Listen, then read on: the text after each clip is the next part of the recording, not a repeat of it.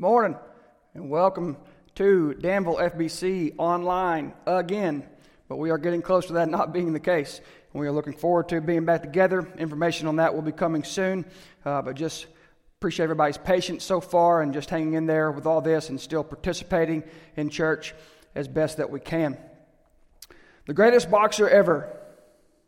He was picked out at a young age by his mentor, by his coach, and groomed him. Taught him how to box, taught him how to fight, taught him what to do. He trained. He showed up. He learned the jargon, the vernacular, the way to speak like a boxer. He learned how to think like a boxer. He learned what it takes to be a boxer. Countless training and training and training and training to be ready to be the greatest boxer ever. Everyone said that he was the greatest boxer ever. Everyone said that he was special, he was going to change things, that he was just unbelievable in his talent, his preparation, everything that he did. Unbelievable, greatest boxer ever. His record, though, was 0-0. He never fought a fight. Now, if I told you that was the greatest boxer ever, I think you'd probably have a problem with that. Because to be the greatest boxer ever, you have to actually fight. You actually have to get in the ring, throw some punches, take a few, win a fight. You have to be in the ring. You have to be in the arena. You have to be battling. You have to be fighting. You can't call yourself the greatest boxer ever if you've never boxed. If you've only showed up to practice, that doesn't count. That's great, preparation, but to be the greatest ever, you've got to show up and box. And we've been talking for a few weeks now about being a warrior. Today we're talking about join the fight. We'll be in James 2:14 through 26. The last few weeks, we've talked about be a warrior. We've been in a series called Be a Warrior, and we've talked about that to be a warrior, you first have to surrender to God to be in God's army. You have to surrender to God to be in God's army first. That a warrior surrenders to God in their prayer life, praying for what God wants in our life, not on our pleasures and desires. That a warrior for God does not have a harshly critical tongue, but doesn't fear giving beneficial feedback. And last week we talked about the Lord of hosts, the warrior God, the Lord of angel armies, the Lord of all things, the Lord of hosts, that Jesus Christ is a commander worth following. And finally, today, to end our series, we're going to talk about it's time to join the fight. And we're going to join James in chapter 2, verse 14. If you want to be there with me. It says, "What good is it, dear brothers and sisters, if you say you have faith but do not show it by your actions? Can that kind of faith save anyone? Suppose you see a brother or a sister who has no food or clothing, and you say, 'Goodbye, have a good day, stay warm, eat well,' but then you don't give that person any food or clothing. What good does that do? So you see, faith by itself isn't enough unless it produces good deeds. It is dead and useless. Now someone may argue, some people have faith, others have good deeds. But I say, how can you show me your faith if you don't have good deeds? I will show you my faith by my good deeds. You say you have faith, for you believe that there is one God. Good for you. Even the demons believe this, and they tremble in terror. How foolish. Can't you see that faith without good deeds is useless? Don't you remember that our ancestor Abraham was shown to be right with God by his actions when he offered his son Isaac on the altar? You see, his faith and his actions worked together. His actions made his faith complete. And so it happened, just as the scriptures say, Abraham believed God and counted him as righteous because of his faith. He was even called the friend of God. So you see, we are shown to be right with God by what we do, not by faith alone. Rahab the prostitute is another example. She was shown to be right with God by her actions when she hid those messengers and sent them safely away by a different road. Just as the body is dead without breath, so also faith is dead without good works." Whew, lot to chew on. First there in verse 14, James says, "Can this kind of faith save anyone?" if you merely say you believe something but never do anything about that belief, never join the fight, who is going to come to faith because of your supposed faith? Who will be saved by your faith? And if that is the case, is that real faith? Do you actually believe what you say if you don't act on it? Or do you just intellectually agree with a creed? It makes as much common sense as this. Students in medical school. Take a group of students in medical school. They attend class. They listen to all the lectures. They read the textbook. They even participate some in class. At the end of class, the professor says, "All right, you're all doctors now. Good job. I believe you're ready. You've been here every day. You have said that you understand what is going on. Now go out there and diagnose life-threatening situations and enjoy." Would you be okay with that? Wouldn't you be lining up to go to the clinic of those doctors? No? How come? You mean you want a doctor that has passed a test? A doctor that has demonstrated learning? Demonstrated their understanding of complex medical jargon and data and actions? Interesting. Same kind of warrior that God wants. God wants warriors that fight, not talk about it. James goes on to give a straightforward example. He says, suppose you see a brother or a sister who has no food or clothing, and you say, "Goodbye and have a good day. Stay warm and eat well." But you don't give that person any food or clothing. What good does that do? Our faith should serve a purpose here on earth. It should leave a dent in suffering. It should make a difference. And if it doesn't, then what's the point? Or as James says, what good does that do? Useless, no purpose, no meaning. Being in that state is a dangerous place for a human being. It's a dangerous place for a human being to be. And James says again in verse 17, if your faith isn't active, it's useless, dead, of no purpose. Now, after verse 17, James jumps into a deep dive. Some of the deepest theological and doctrinal truths are laid out in the next few verses. We could debate and debate and debate, and people do debate on what all these verses mean. He says, now, someone may argue. Some people have faith. Others have good deeds. But I say, how can you show me your faith if you don't have good deeds? I will show you my faith by my good deeds. There's a pun here. Faith works because faith works. In the original language, that's what James is kind of saying, the way he words it. Faith works because faith works. Faith works because faith works, but faith also works because faith works. That's what James is saying. You say you have faith for you believe that there's one God, James goes on to say. Good for you. Even the demons believe this. And they tremble in terror. How foolish, how misguided, how darkened by knowledge, the lack thereof. Can't you see that faith without good deeds is useless? Now James here, when he says this about you believe there's one God, he's repeating part of the Shema, which is a Jewish prayer that Jews say twice a day. Orthodox Jews still to this day say the Shema twice a day. And it's a reference back to Deuteronomy 6 where it says, "O hear Israel, the Lord is one." So he's saying something that the Jewish crowd would remember. He's writing to the Jewish church, the church around Jerusalem at the time that he writes this in AD 50. And he's giving them something that they would recognize. Like people that know this, that say this, they're religious people, they're practical people, they're involved people within the religious community. And they would instantly get this. You believe that God is one. And then James goes into, he says, you say this, you believe this, well great. Well, so are the demons. But then he goes one step further. Not only do they believe it intellectually, like you do when you just repeat it and recite it, but it affects the demons' emotions as well. What does it say? It says they shudder.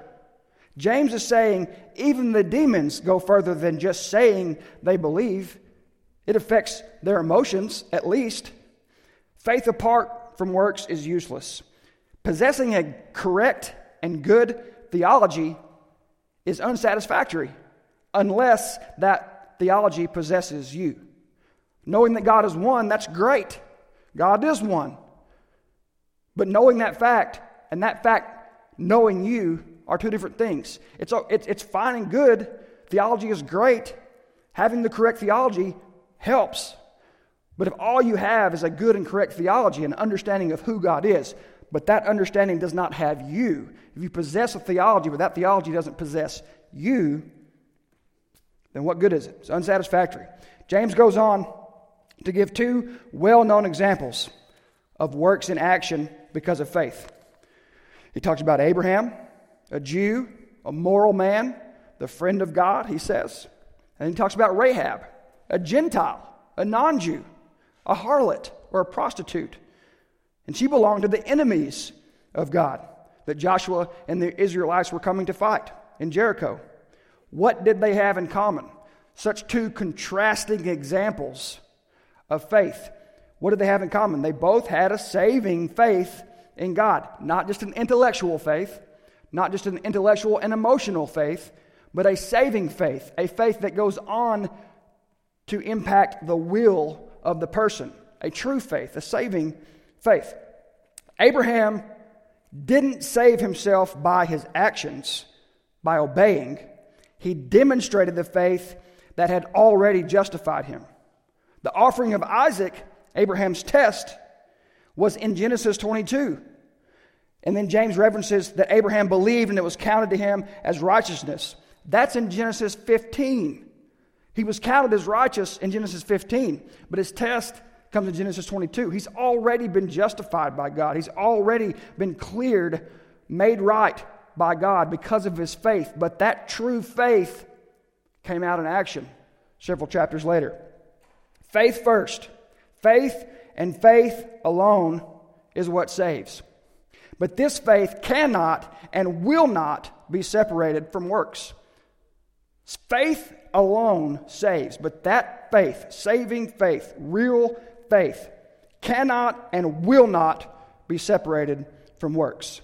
God justifies us by faith at the moment of salvation.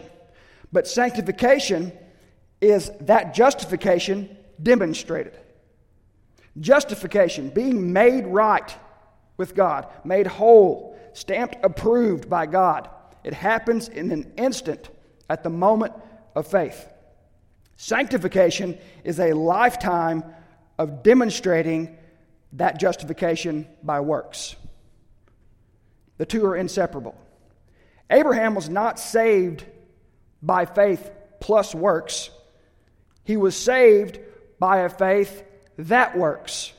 Abraham was not saved by a faith plus works. He was saved by a faith that works. Faith that has no works does not work. Faith that has no works does not work. You see, faith isn't believing in spite of evidence. It's believing in spite of consequence. That's what faith is. It's not that you just blindly turn your eyes away from things that may contradict what you believe. What you think about something may be wrong. You may have it incorrect. But faith is believing, which is believing in action, in spite of what may happen. It doesn't mean be foolish or be dumb or be reckless. It means you don't care what man's consequences are for doing what God tells you to do. To join God's fight, you're going to have man-made worldly consequences. It will happen. It is an inevitability. But faith is doing it anyway in spite of what those consequences may be. Because you fear no man. You fear God. Faith is the fear of the correct consequence. It's fear of the right object for the right reason. That's what saving faith is. Faith is not fearing man and what he says will happen. It's fearing God and what he says will happen. Rahab, risking her life. The authorities of Jericho would kill her for helping Joshua's spies. But she didn't fear that. She feared disobeying God.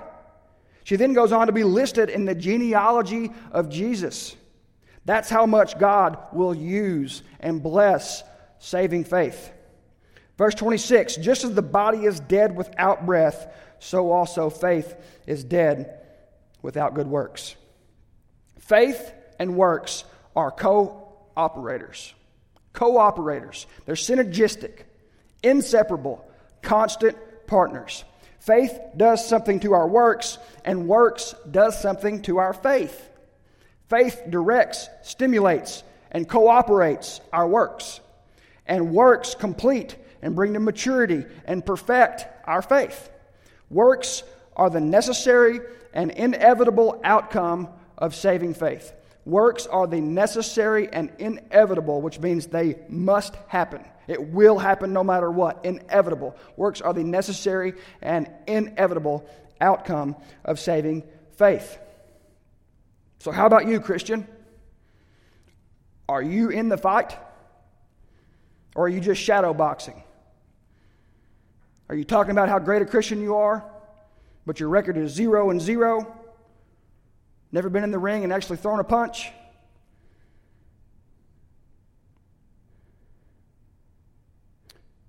So what should we fight? That's a good question. We can fight a lot of things. What is the fight? What is the good fight? What is the fight God's calling us to be warriors for Him? James gives us a great practical example in verses 15 and 16 when he says, hey, what if this guy doesn't have any clothes or any food?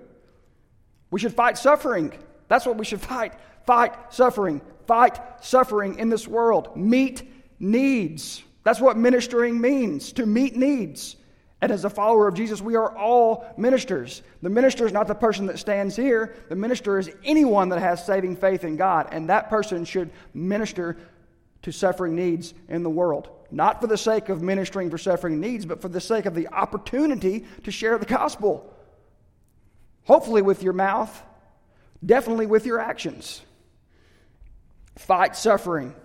Fight suffering regardless of consequence so people hear the gospel. Fight suffering regardless of consequence so people hear the gospel. Warrior of God, that's what we are called to do. Fight suffering regardless of consequence so people will hear the gospel. The church is called to be a group of individuals that are doing that. Fighting suffering regardless of consequence so that people can hear the gospel. We are called to lay down our lives for Christ. The church is a group of people that are doing that individually, simultaneously, and together. We come together and we do that in Jesus' name, together, for His glory. Fight suffering regardless of consequence so that people can hear the gospel and so that our faith can continue to grow and mature and be perfected by God's sanctification. Not so that we can be checking off lists and boasting in what we're doing. That is not what good works are for. It is not so that we can be proud of ourselves. It is not so that we can say to ourselves or prove to ourselves that we are justified. We are not justified by our works. We are justified by our faith. But our faith must manifest in works. It must. If it doesn't, it is useless. It is dead. It is of no purpose. God did not justify you by faith so that you could stay here and do nothing until you die, so you can go to heaven. He saved you by faith. He justified you by your faith so that He could sanctify you to make a dent in this world, to ease suffering, to do things contrary to what the world tells you to do. So that when you do that, people say, I think that person really believes what they say they believe. They really believe that Jesus is the Son of God. They really believe that Jesus came down as a man and suffered and died a death that He did not deserve, but willingly took upon so that we could be made right with God. He died on the cross, sacrificed for our sins. He laid in the tomb for 3 days, proving His death, and then He came back to life, resurrected to prove His victory over sin and death. I think those people actually believe that. Why else would they do what they're doing? But if all we do as a church is show up on Sundays and say, man, nice service, enjoyed the music, great message. If it's just something that entertains us, makes us feel good, if that's all church is, then we are sorely, sorely missing the point. It's okay for church to be enjoyable. It's okay for church to be entertaining at times. It just can't be the thing. It can't be the only thing we ever do as Christians. It's like the boxer that never fights. Show up to practice, to be pumped up. Show up to the pep rally, to be fired up. But then never get in the game. Never go box. Never fight. That can't be what we do, church. It's okay for us to enjoy it. We should enjoy it. We should long to come together and worship God together. If we aren't longing for that, then we need to be on our knees, asking God why that is, begging God to change our attitude and our spirit. We should long for that. But that in and of itself, coming together in a church service, that is not the end-all be-all of Christianity. It's the pep rally. It's the practice. It's the huddle. God calls us to do it, to hear the word proclaimed publicly or preached, to sing to Him together, to pray to Him together. We're called to do those things, but we're called to do those things so that we can get out of here and go fight suffering, regardless of consequence, so that people can learn and hear the gospel of Jesus Christ and be saved forever. That's why we come here every week. And whether we have to keep meeting online for 6 months or we start meeting fully on together next week, if all we ever do is meet together, we are missing the point. We are missing the point. I long to see you. I long for this building to be full of people. I yearn for it. I can't wait for it to happen again. But if that's all we do, we are wasting the opportunity that we have been given. We truly are. We can't have faith as an abstract, something kind of floating around, this thing that we think about and we kind of talk about. It has to be concrete. The problem with that is kind of like the problem with the farmer. The preacher went to the farmer and he said, if you had 100 pigs, would you give 50 of them to the Lord? Yes, sir, I would. He said, if you had 50 pigs, would you give 25 of those pigs to the Lord? He said, yes, sir, I would. He said, if you had 10 pigs, would you give 5 of those pigs to the Lord? He said, you bet I would, preacher. He said, if you had 2 pigs, he said, now, preacher, stop. Now, you know I only got 2 pigs. That's kind of how we are with faith. We're okay as long as it's abstract. But when it's time to put boots to the ground, rubber meeting the road, feet marching, following orders, we can't be that guy. We can't be that, I'd give 5 of my pigs if I had 10, but I'm not giving 1 if I've got 2. That's a little too close to home, God. It's a little too close to home. Fight to end physical suffering, but not just to end physical suffering. Fight to end physical suffering, but fight to the death to end spiritual suffering. As horrible and hard as it is to see or experience physical suffering in this world, it is nothing compared to not knowing God. It is nothing compared to the judgment that is coming. Fight to the death to end spiritual suffering. Fight suffering the way that God has individually equipped, gifted, and prepared you to fight it. Fight suffering the way that God has individually equipped, gifted, and prepared you as an individual to fight. And let's come together as a church and do it together. So what does that mean? How can I fight? I'm old. I can barely see. I can barely walk. I say, you're the most valuable.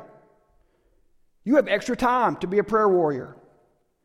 Ask God to move in the hearts of His warrior saints, to mobilize us to fight so He is glorified in Jesus. All I can do is cook. I'm pretty good at cooking. I don't really do anything else. How can I fight? Great. Make some treats. Head over to a neighbor. Let them know how much you care about them. I'm just a college student. When I get out of college, then I'll talk to the students about that so much. You can then I'll your life away. When I get out of high school, then I'll. When I graduate college, then I'll. Well, when I get a better job, then I'll. We can't then I'll our life away. So I'm just a college student. I'm waiting until I graduate, then I'll. Great. You're a college student. Think and pray and seek God about how He might take your education and use it to bring the gospel somewhere in the world where it doesn't currently exist. Think about that. Think and pray about how God can take that desire He's put inside of you for whatever it is you're getting educated for. And how can He take that and use you to take the gospel to somewhere that it doesn't currently exist in the world? That may be a different neighborhood than you're currently in. Just a few neighborhoods over. That might be where the gospel doesn't currently exist. And God may be preparing you for that. Or it may be a different continent. Don't limit God. Bottom line, if you aren't in the fight with God, then you ain't a warrior for God. If you aren't in the fight for God, with God, then you ain't a warrior for God. I'll say it one more time. If you aren't in the fight with God, then you ain't a warrior for God. You're just like those philosophers back in the day in ancient Greece, sitting around talking about what matters in the world and making zero difference. And that's not what God has called us to do. That is not what He has called us to do. That's why I'm happy to announce this today. I'm very happy to announce this today. We have recently formed a partnership with River Valley Food for Kids in Russellville. We have recently formed a partnership with River Valley Food for Kids in Russellville. And we will feed 200 kids this summer for 10 weeks because no kid should go hungry. We already have donations to fund 160 kids. $2,400 more dollars gets us 40 more kids into our goal of 200 kids. 200 kids, 10 weeks worth of groceries because no kid should go hungry. This will be a weekly distribution that happens this summer, and I invite you to join this fight with your money, with your time, with your prayers, with your effort, or some combination of those. The Acts 1:8 fund will be used to make this happen. So if you want to give to that specifically, you can. But remember that anytime you give to our church, to Danville FBC, we are always looking for ways to fight suffering in this world so that people can hear the gospel. That's what we are going to do. We are going to fight with God. We are going to be warriors for God. We are going to do what God has called us to do. Faith works inseparable together to do something in this world that glorifies God, that makes a difference, that brings people to Jesus, that says they have to believe what they say they believe because of what they're doing. And I want to know what it is. I want to know what it is. And what it is that Jesus is worth dying for. So He's definitely worth living for because He's the Son of God. His blood was shed for our sins so that we could be justified, stamped approved, made right with God now and forevermore by His grace. And because of that grace and because of that faith, your inseparable attitude and desire for good works will be instilled in you through a lifelong process of sanctification. And you will be glad that you did, if you do. And if you already have, maybe we can just be reignited by what that means this morning. Go out and start fighting the fight that God's called us to. We love you very, very much, and we are looking forward to when things change, however long that may be. The information as it presents itself will get to you as fast and as quickly and detailed as we can.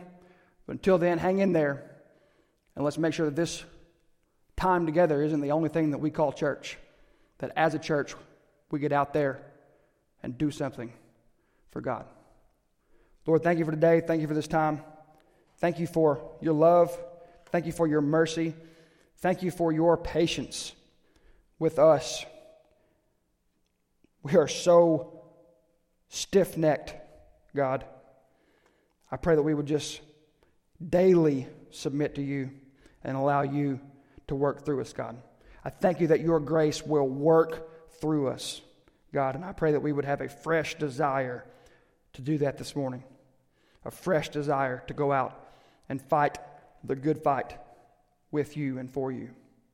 I thank you that we are able to do that in a way that matters because of Jesus, Otherwise, we're just ending some temporary pain.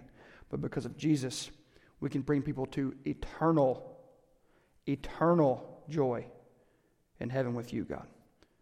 In Jesus' name we pray these things. Amen. Have a great day. We love you.